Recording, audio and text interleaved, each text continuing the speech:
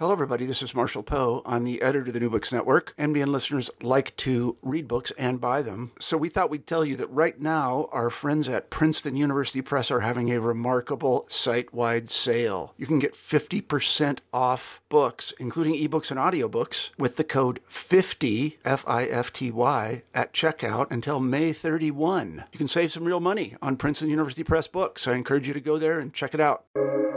Welcome to the New Books Network. Hello all, and welcome back to New Books in Critical Theory, a podcast channel on the New Books Network.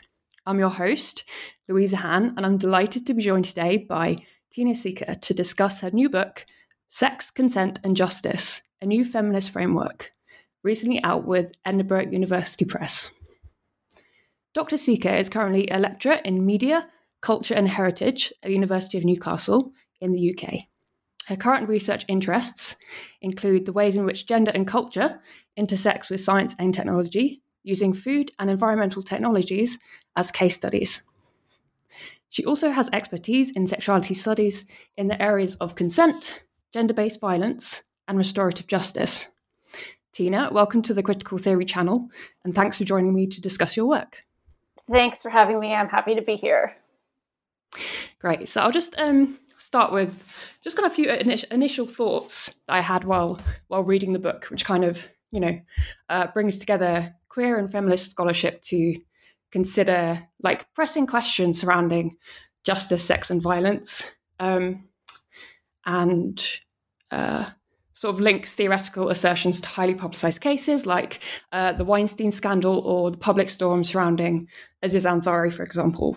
And I found the book to be really sort of capacious in scope, but at the same time rigorous and sensitive to the often contradictory and sometimes quite tendentious ideas that inevitably crop up in discourse surrounding sex and justice. And I was interested to read a book from an academic press that addresses these issues, because I've read sort of several books from, like trade and radical kind of presses that sort of address them in maybe more polemical ways or in ways that are kind of less beholden to such sort of rigorous frameworks. So I'm thinking you might have heard of these of Catherine Angel's Tomorrow Sex Will Be Good Again, Amir Srinivasan's The Right to Sex. So I think, the through line of a lot of these sort of works on women's sex and justice, including yours, really try to kind of grapple with how we approach the sort of inarticulable aspects of desire, often in quite different ways. So with that in mind, could you tell me how you came to write the book, and where do you think it kind of intervenes in ongoing discourses surrounding consent and finding justice for survivors? Yeah, well, thank you. Just in terms of the two books that you noted, two other ones that I think might sort of fit in that area is Alison Phipps' Me Not You, The Trouble with Mainstream Feminism, and Aya Gruber's The Feminist War on Crime.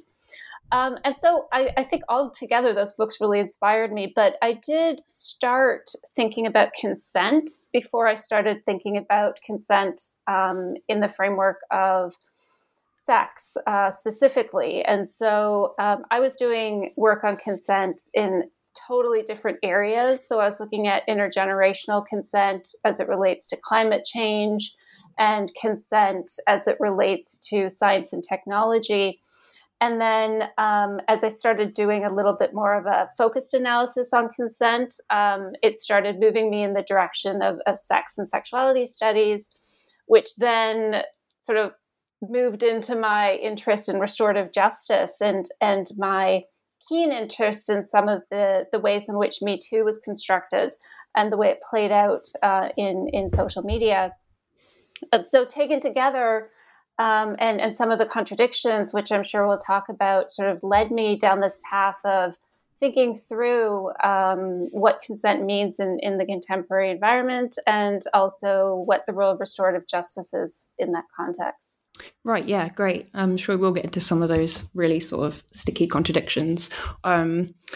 So to dive into the book, often sort of on this podcast, we usually discuss books chapter by chapter, something. I'm going to take a slightly different tack here, as this is very much kind of a book of two halves, isn't it? Sort of with the first providing like a concise history of like feminist waves and their limitations, and kind of offering your own framework that offers sort of an alternative approach to sex and justice. And then the second half, obviously, you kind of move on to applying these notions to kind of real life cases. So I think we'll just start by untangling sort of the key framework you built up to in the first half. So that's this idea of pleasure and care-centered ethic of embodied and relational sexual otherness.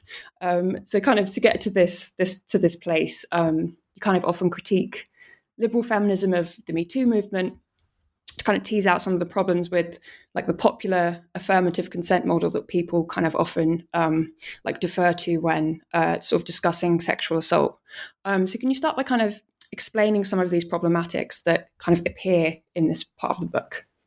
Yeah, and so I did go through a kind of historical genealogy of consent. And so going through some of that literature brought me to the drawbacks in premising sexual relations on a consent model. You know, what are some of the contradictions or the stickiness in there that, you know, it starting from the beginning that it's been used in ways that are particularly problematic if you look at consent around sex work or pornography, moral panics in the past, which have drawn on feminism to give rise to some of like the most harshest criminal penalties on record.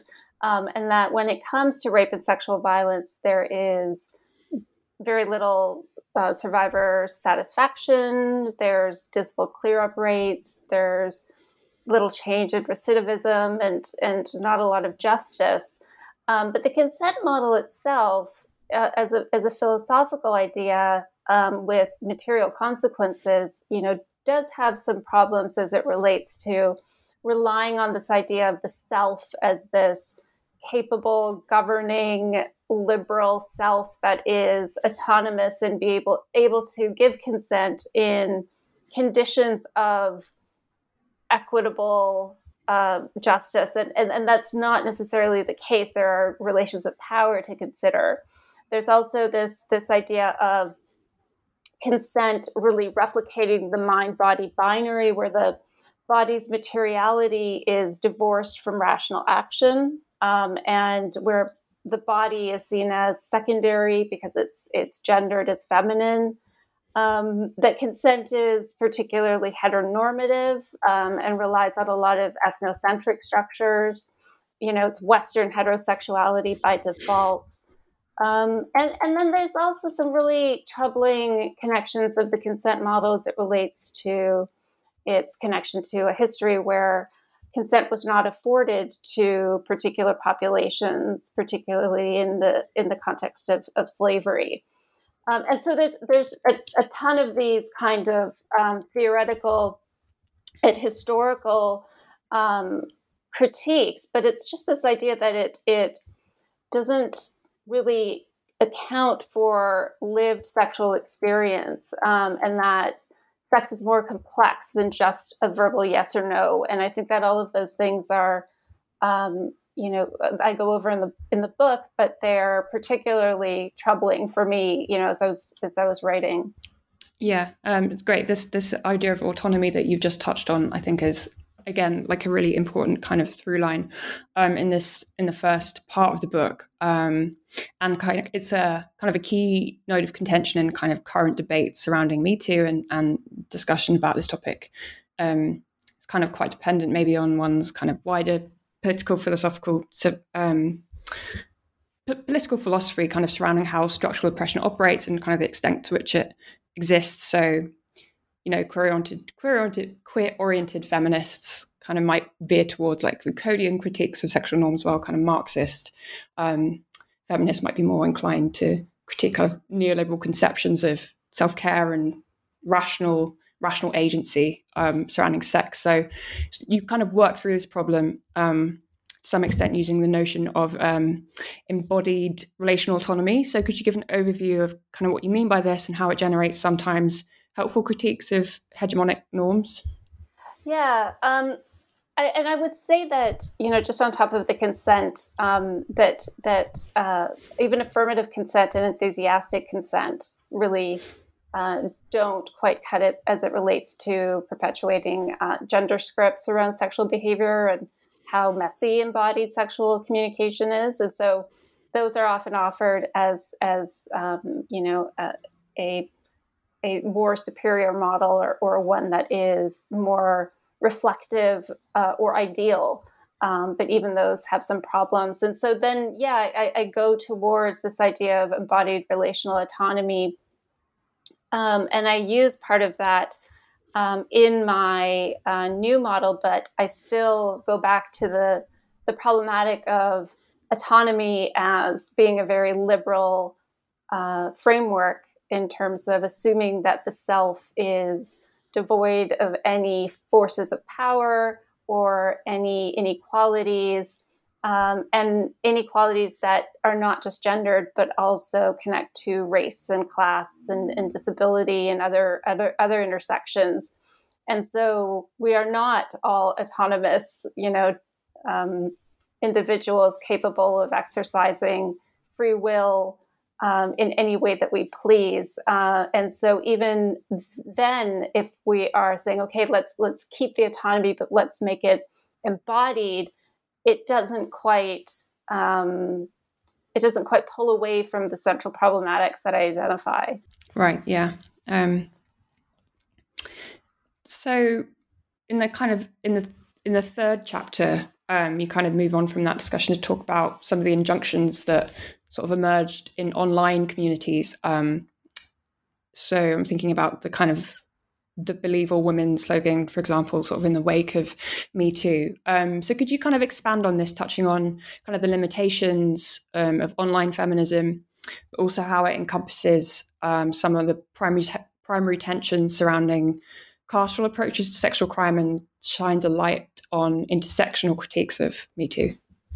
Yeah, I was really interested in how Me Too was replicating a lot of the earlier sex wars around gender and sex that you would see in the 70s and 80s, where you would have an idea of liberal feminism that would be used to justify further incarceration and more carceral forms of justice. And that was the case as it relates to even things like, prostitution, as it was called then, or to pornography.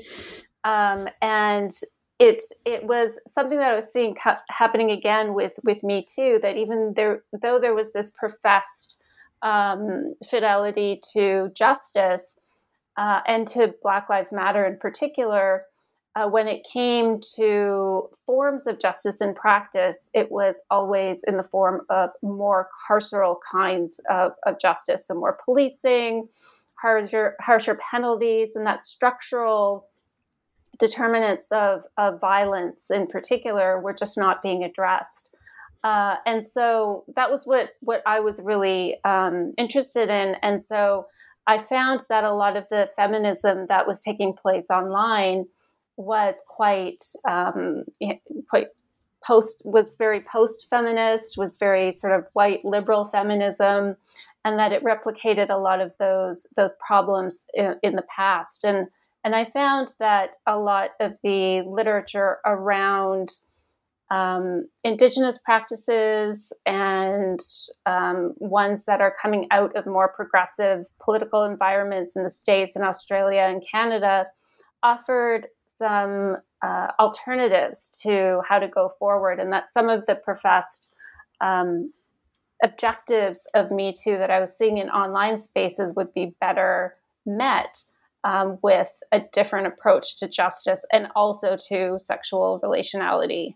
Yeah, so I'd like to touch a little bit more on that sort of restorative justice idea now, as this forms kind of a really strong basis for, alternatives to punitive approaches that kind of often reinforce structural inequalities. So could you give listeners firstly an overview of what restorative justice actually means, its links to Indigenous practices, and and how it might help us overcome certain impasses that kind of often crop up when addressing sexual assault cases.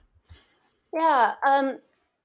Well, what I start with was my interest in restorative justice, in terms of it really feeling like that was the best model or approach, came out of when I was putting together that sort of new definition of sexual ethics in the earlier part of the book, the care-centered ethic of embodied and relational sexual otherness, where, it's about mutual pleasure, care for the self and other, queer practices, ethic of communication and respect for the other, and that it is inherently embodied. That a lot of those philosophical precepts were really part of restorative justice. And so, it is really moving things away from a punitive framework that the criminal justice, in quotes, system that is really focused on punishing the perpetrator and removing them from society. Restorative justice is really about involving all parties, perpetrators, victims, community members, and then coming together to think about what an appropriate way to restore community to wholeness would be. And so it's, about accountability, about repair, and it is based on a lot of evidence of its success in practice. Reintegration, making the offender accountable, and about sort of a community basis, and that getting to the roots of sexual violence in the course of doing that. And so it's about doing justice in a very unequal society, where the victim survivor and their affective concerns are taken into consideration. And so Indigenous groups have been using this approach for generations in New Zealand, Australia, and Canada. And in Canada in particular, they've been used in cases of intimate partner violence, and in universities, and really as part of integration.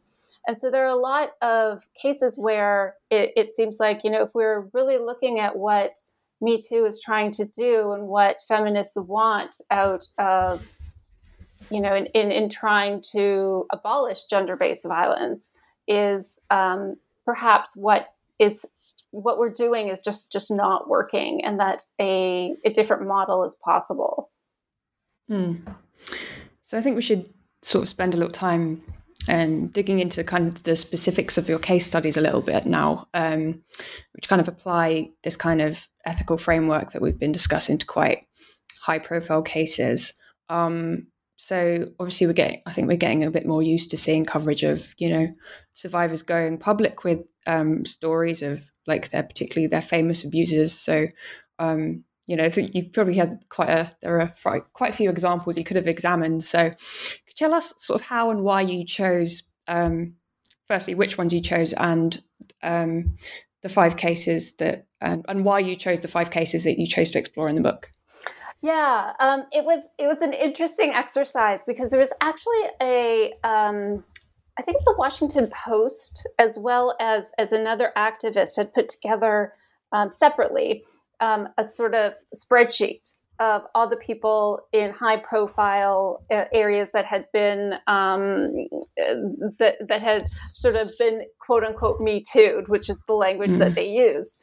And so I was going through that and thinking about what would make some interesting case studies that were the most insightful. And I did want to touch on issues of race. I wanted to touch on issues of class and celebrity as well. And so I chose based on things that I think would apply to and really unearth all of those dimensions. And so it just turned out that, okay, what are the ones that there would be an eyebrow raised if I didn't talk about them? So, of course, Bill Cosby, which I talked about in the methodology, but also Harvey Weinstein and Aziz Ansari. And there was like a huge disparity between the 2 cases. And then there was also a lot of comparisons that were made between the 2 cases. And then I wanted to also talk about the Jian Ghomeshi case because it was one that I followed when it started in Canada. And then I thought, because a lot of academic audiences would be reading it, that the Avital Ronell one would be interesting as well. And so there was also this issue of queerness that was wrapped up in that also. So yeah, it just turned out that those I thought like, okay, there's some really interesting stuff there. Yeah. I was quite struck by the kind of the scope of all of them, and I could kind of see, I guess, why you chose them and sort of the differences and the tensions between them. So yeah, as you mentioned, the Ronell case was like, I'm not sure, outside of kind of academic audiences, how many people would have heard about it. I think it was covered in sort of media. But yeah, what's interesting about it is sort of the number of, like queer identified scholars who were kind of willing to jump to her defense and kind of wrap their defenses around like established queer theoretical frameworks, I suppose. So I'm wondering whether this kind of affected your discussion of the potentialities and the limitations of queer theory and kind of your earlier theoretical chapters, and how, restorative justice may have offered sort of better ground for repair than through the university systems that it was that went through. Yeah, that was a case that I found really interesting because it sort of tested the limits of what is permissible within a supervisor-supervisee relationship, of labor, even as it relates to Nimrod Reitman, as the grad student was said that it was taken advantage of in relation to the amount of labor it was expected to undertake. And then the idea of Ronell as being queer and a feminist, and then Reitman as being gay. And so it was this strange thing where it's this idea that the discourse was that the relationship was not being judged properly because it was being judged using a heteronormative lens, and that we needed to have a more expansive understanding of queer sexuality. And I found that really interesting. And that idea that Ronell talks about is like, it's a hyperbolic gay dialect, and that it's just a different way of relating. And so, it took me down a tunnel of this, labor faced by graduate students, how close of a relationship with a supervisor could you have? And then I was like, okay, yes, this model, the university did suspend Ronell without pay. She was found guilty of sexually harassing Reitman. But it just seemed like there was so much harm done even through that case. And there was so much back and forth in terms of that he said, she said dynamic of expectations of, and then there was a lot of media contact as well, that I didn't find even the discussions that Reitman had afterwards that there was any repair or any resolution. And so I think that if there was a way for, having a healing circle or a kind of way for Reitman to have his voice heard, which was the most important thing to him, that there might have been a much better way of reaching a resolution. Mm. So let's kind of move on to the Aziz Ansari case. Again, this is definitely one of the cases which was treated as occupying a kind of a grey area. Could you kind of touch on some of the problematics that seem to make this case so murky, and what we can learn from them? Yeah, one of the things that really struck me with the Ansari case is that he's identified as a feminist, and so a lot of the conversations online that were being held afterwards about the case were that people were so disappointed because they thought he was different. So it's this, and the persona that he had as being, a little sort of goofy, as well, that I think that there was a lot invested in him as a celebrity. And then just the grayness of the case, where you had this woman who had this really terrible encounter with him, felt taken advantage of, felt pressured, felt that his behavior was just not acceptable. And that she made that known, when she left. But the article itself was really this sort of salacious. There's not a lot in the way of journalistic integrity in the article either, but it really narrowed down into the question of, if there is a really complex case of a date that goes terribly, where the person is just pressuring you for sex, is that a bad date, or is that a form of gender-based violence? And so there was a lot of back and forth on, did she just have a terrible time? She could have left at any time. Why didn't she just get up and leave? Why didn't she,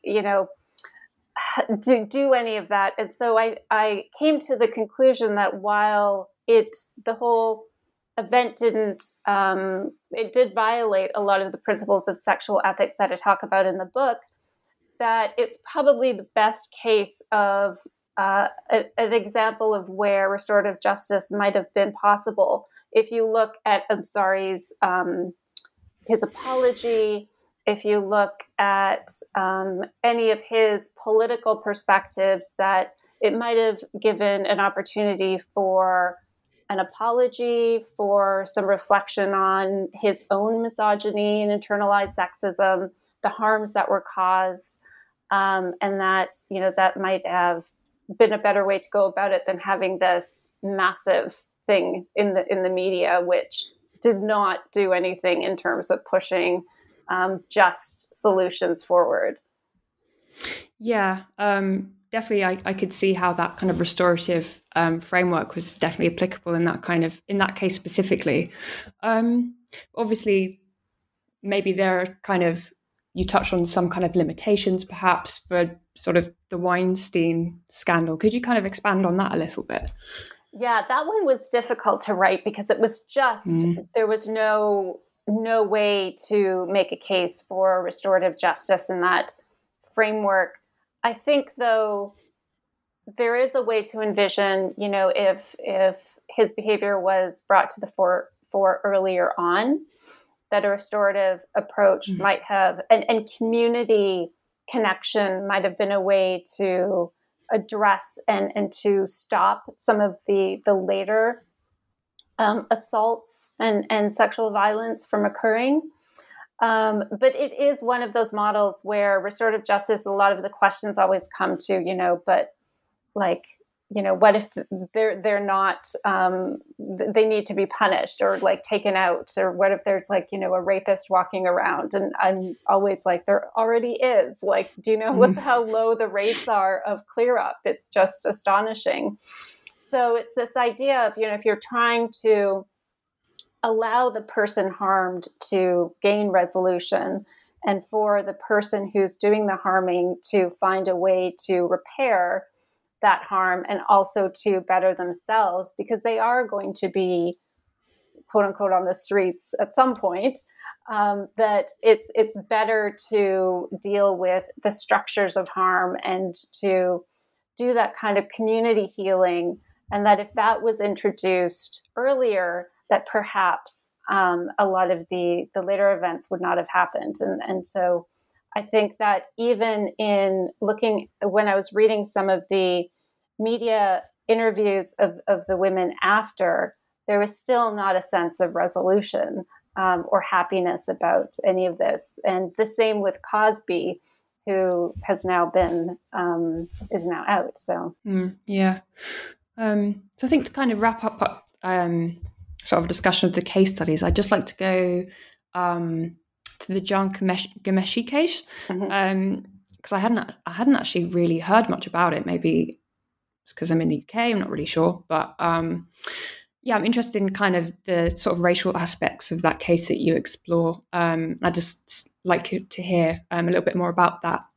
Yeah, that was a really interesting case, and it turned out even after the event, after my writing of this, a friend of mine contacted me and did have a violent but quick encounter with Ghomeshi, and that she sort of was just like, I needed to tell someone that this did happen with him, particularly a number of years ago.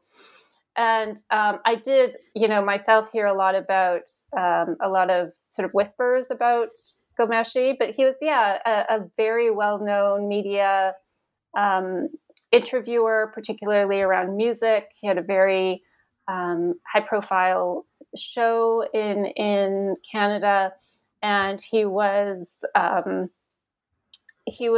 charged, and the case did go to trial, but it was with being violent in sexual encounters, so slapping and choking in particular.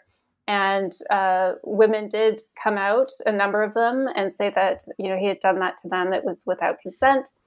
And the discussions around race I found really interesting because it didn't come up. He's Iranian Canadian, and so he's brown. And I found that really interesting because he became a flag bearer for racialized Canadians doing well.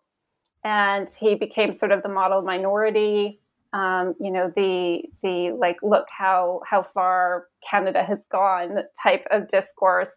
And so it was interesting that a lot of the media coverage didn't talk about race very much. And when it did, it was the right saying that, why are you going after a racialized person? And so it was in defense of him. And so I look through sort of the politics of the model minority, of belonging, of race in Canada in particular. And so I did want to kind of highlight that as part of the analysis. Yeah, great. Thank you for that. So I think we've covered quite a lot of ground here. So I'm just going to kind of wrap up and ask you to tell us a little bit about what you're working on at the moment. Yeah, I'm working on a few things. I'm working on a grant right now, which will look at alternative forms of sexual justice. And we put it in, so hopefully it gets funded, but it'll go through and talk to victim survivors of sexual violence to put forward a potential model of sexual ethics, sort of to test the model that I put forward, and to talk to them about alternative violence and alternative justice and some of the alternatives they might envision. And then I'm also, in some of my other research, working on some of my work in science. And so I'm looking at some stuff around health apps and superfoods, which is sort of my other area of research. And so I'll have a book with Bloomsbury coming out in maybe 8 months or so with them as well. So, yeah. Okay, great. It's a nice, diverse set of projects. So thank you for joining me, Tina. Hope to have you back on the NBN again in future, maybe for your upcoming book. So yeah, thank you. Thank you.